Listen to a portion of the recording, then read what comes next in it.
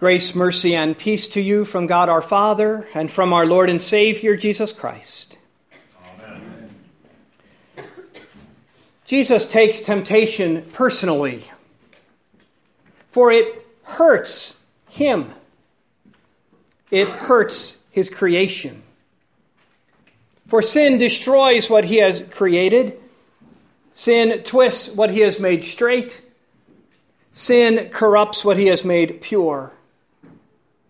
Sin hurts you. Temptation is not just an attack against you, but against him. So Jesus takes temptation personally. Which is why Jesus takes temptation personally, in his person, in the flesh, for you. He came in the flesh to be personally tempted and to win. To take all temptation Satan could dish out and not fall for the lies, the deceit, the make it sound good, all that we fall for. He came to live the perfect life that we cannot live. Jesus came to take temptation personally. And so Jesus took temptation personally from a person, if you will. Not a human being, but person in the same sense that we use that word of the three persons of the Trinity. Father, Son, and Holy Spirit, three persons, yet one God. Person as that which subsists of itself. The person, the tempter in that sense, of course, is Satan, as we heard in the Holy Gospel today. The devil, a fallen angel, prince of demons, enemy of God, and of all that belong to God. Jesus took temptation personally. Which is important. Because I think we tend to regard temptation as just a feeling, an urge, an inclination to do something. And it is that. The sin that we're born with, the sin that we inherited from our parents, the sin that so thoroughly corrupted us, inclining us to sin.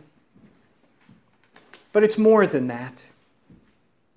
Because Jesus, born not in the usual way, from the union of a human father and mother, but conceived by the Holy Spirit and born of the Virgin Mary, as we confessed in the Creed, wasn't born with sin.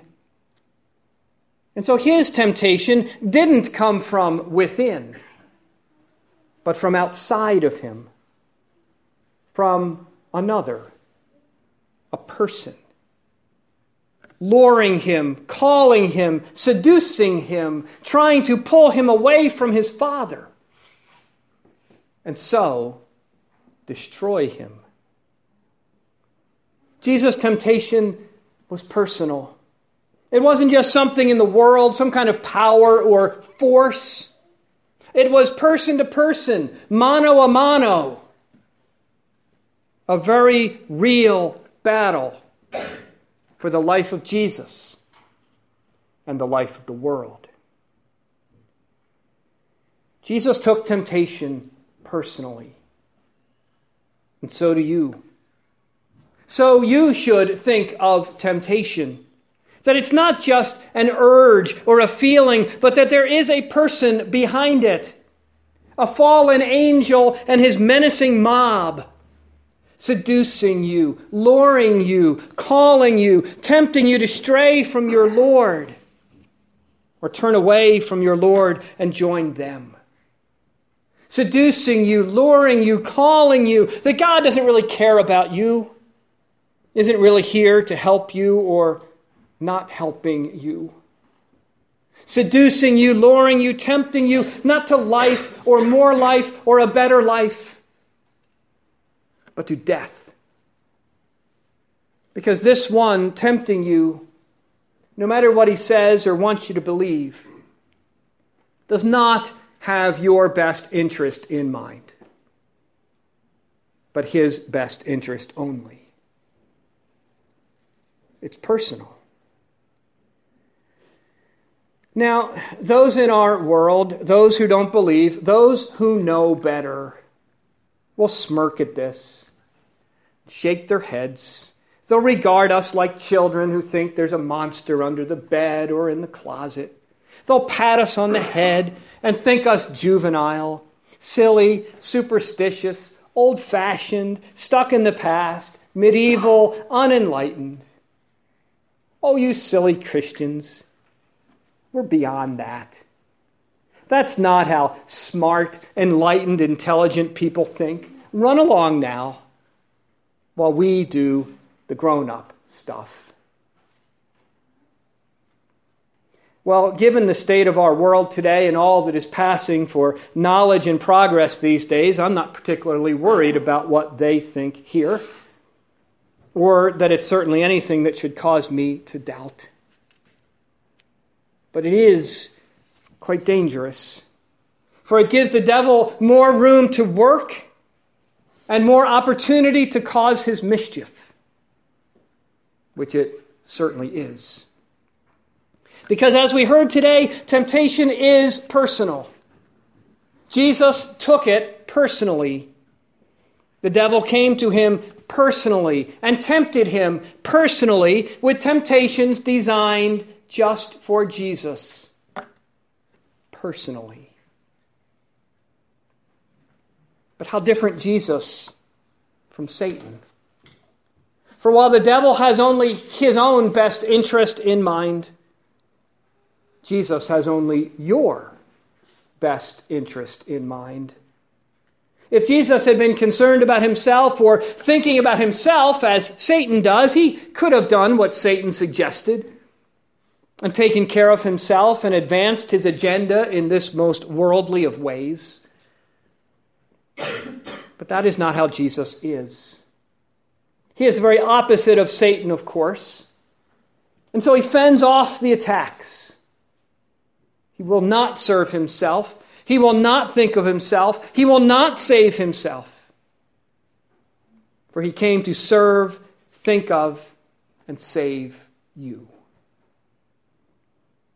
So Jesus fends off the attacks of Satan, but not by using his divine power, strength, knowledge, and skill, but using the Word of God, which to our thinking might seem a little like bringing a knife to a gunfight against the strong and powerful temptations being hurled at us by Satan and his mob. But it is much more than that. For the Word of God is personal too. The Word of God became flesh. And the Word of God is no dead letter or just a manual to teach you how to fight, but is in fact a Spirit-filled Word. A Word filled with the Spirit of God and His power. The Word of God is a weapon, a two-edged sword, we are told. And this too, it is the power of God for salvation, for saving. And so against the temptations personally designed for him, Jesus hurls the Word of God. For the Word is meant to be spoken. The reading from Romans today connected believing and speaking. Words are powerful, but the Word of God even more so. Words are powerful. That's why wives want their husbands to say, "I love you," and not just act like it. Words incite and make peace. And God's Word creates. It does what it says.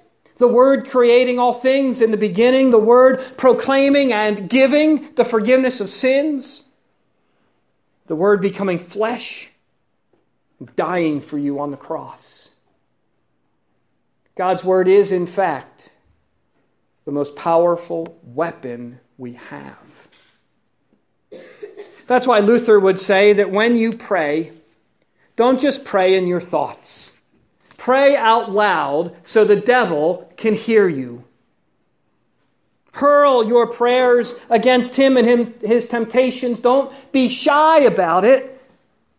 For if temptation is personal, use the word like the sword it is. Like you're in a fencing contest. Thrust God's word against Satan. Trust its power, not your own. Which is what Jesus did. When the devil tempted him to take what he had not been given, to jump into some risky behavior and test his Father, to love the gift more than the giver, or to think of himself. After all, what could be so wrong about that? Jesus wouldn't bite. Even when the devil tried to use God's word against him, against its own author, Jesus could see through the lies and deception and stood firm. Not just to show us how to do it, but to win the battle we couldn't win. The battle that began at the Jordan with his baptism and then took him into the wilderness and then ultimately to the cross. And note, what did Jesus do there on the cross?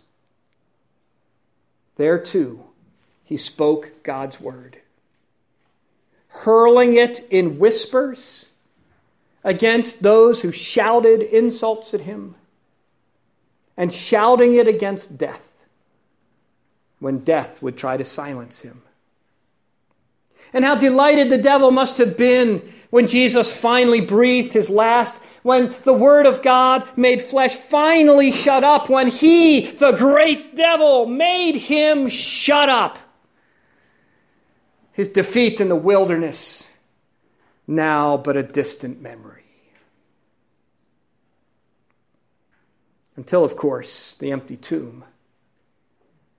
And the angel there announced quite a different verdict.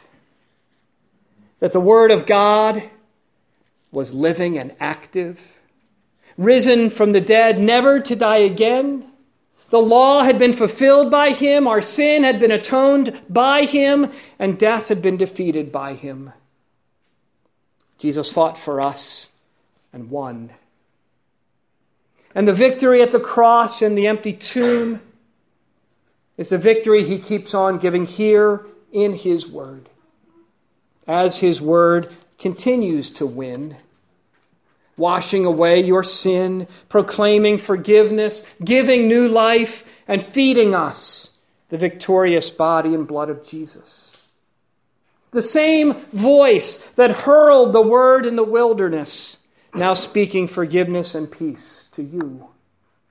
The same body and blood that was attacked in the wilderness, now given to strengthen you. And the same Jesus who gave himself for you, giving himself to you. And don't think the devil doesn't see that. He does.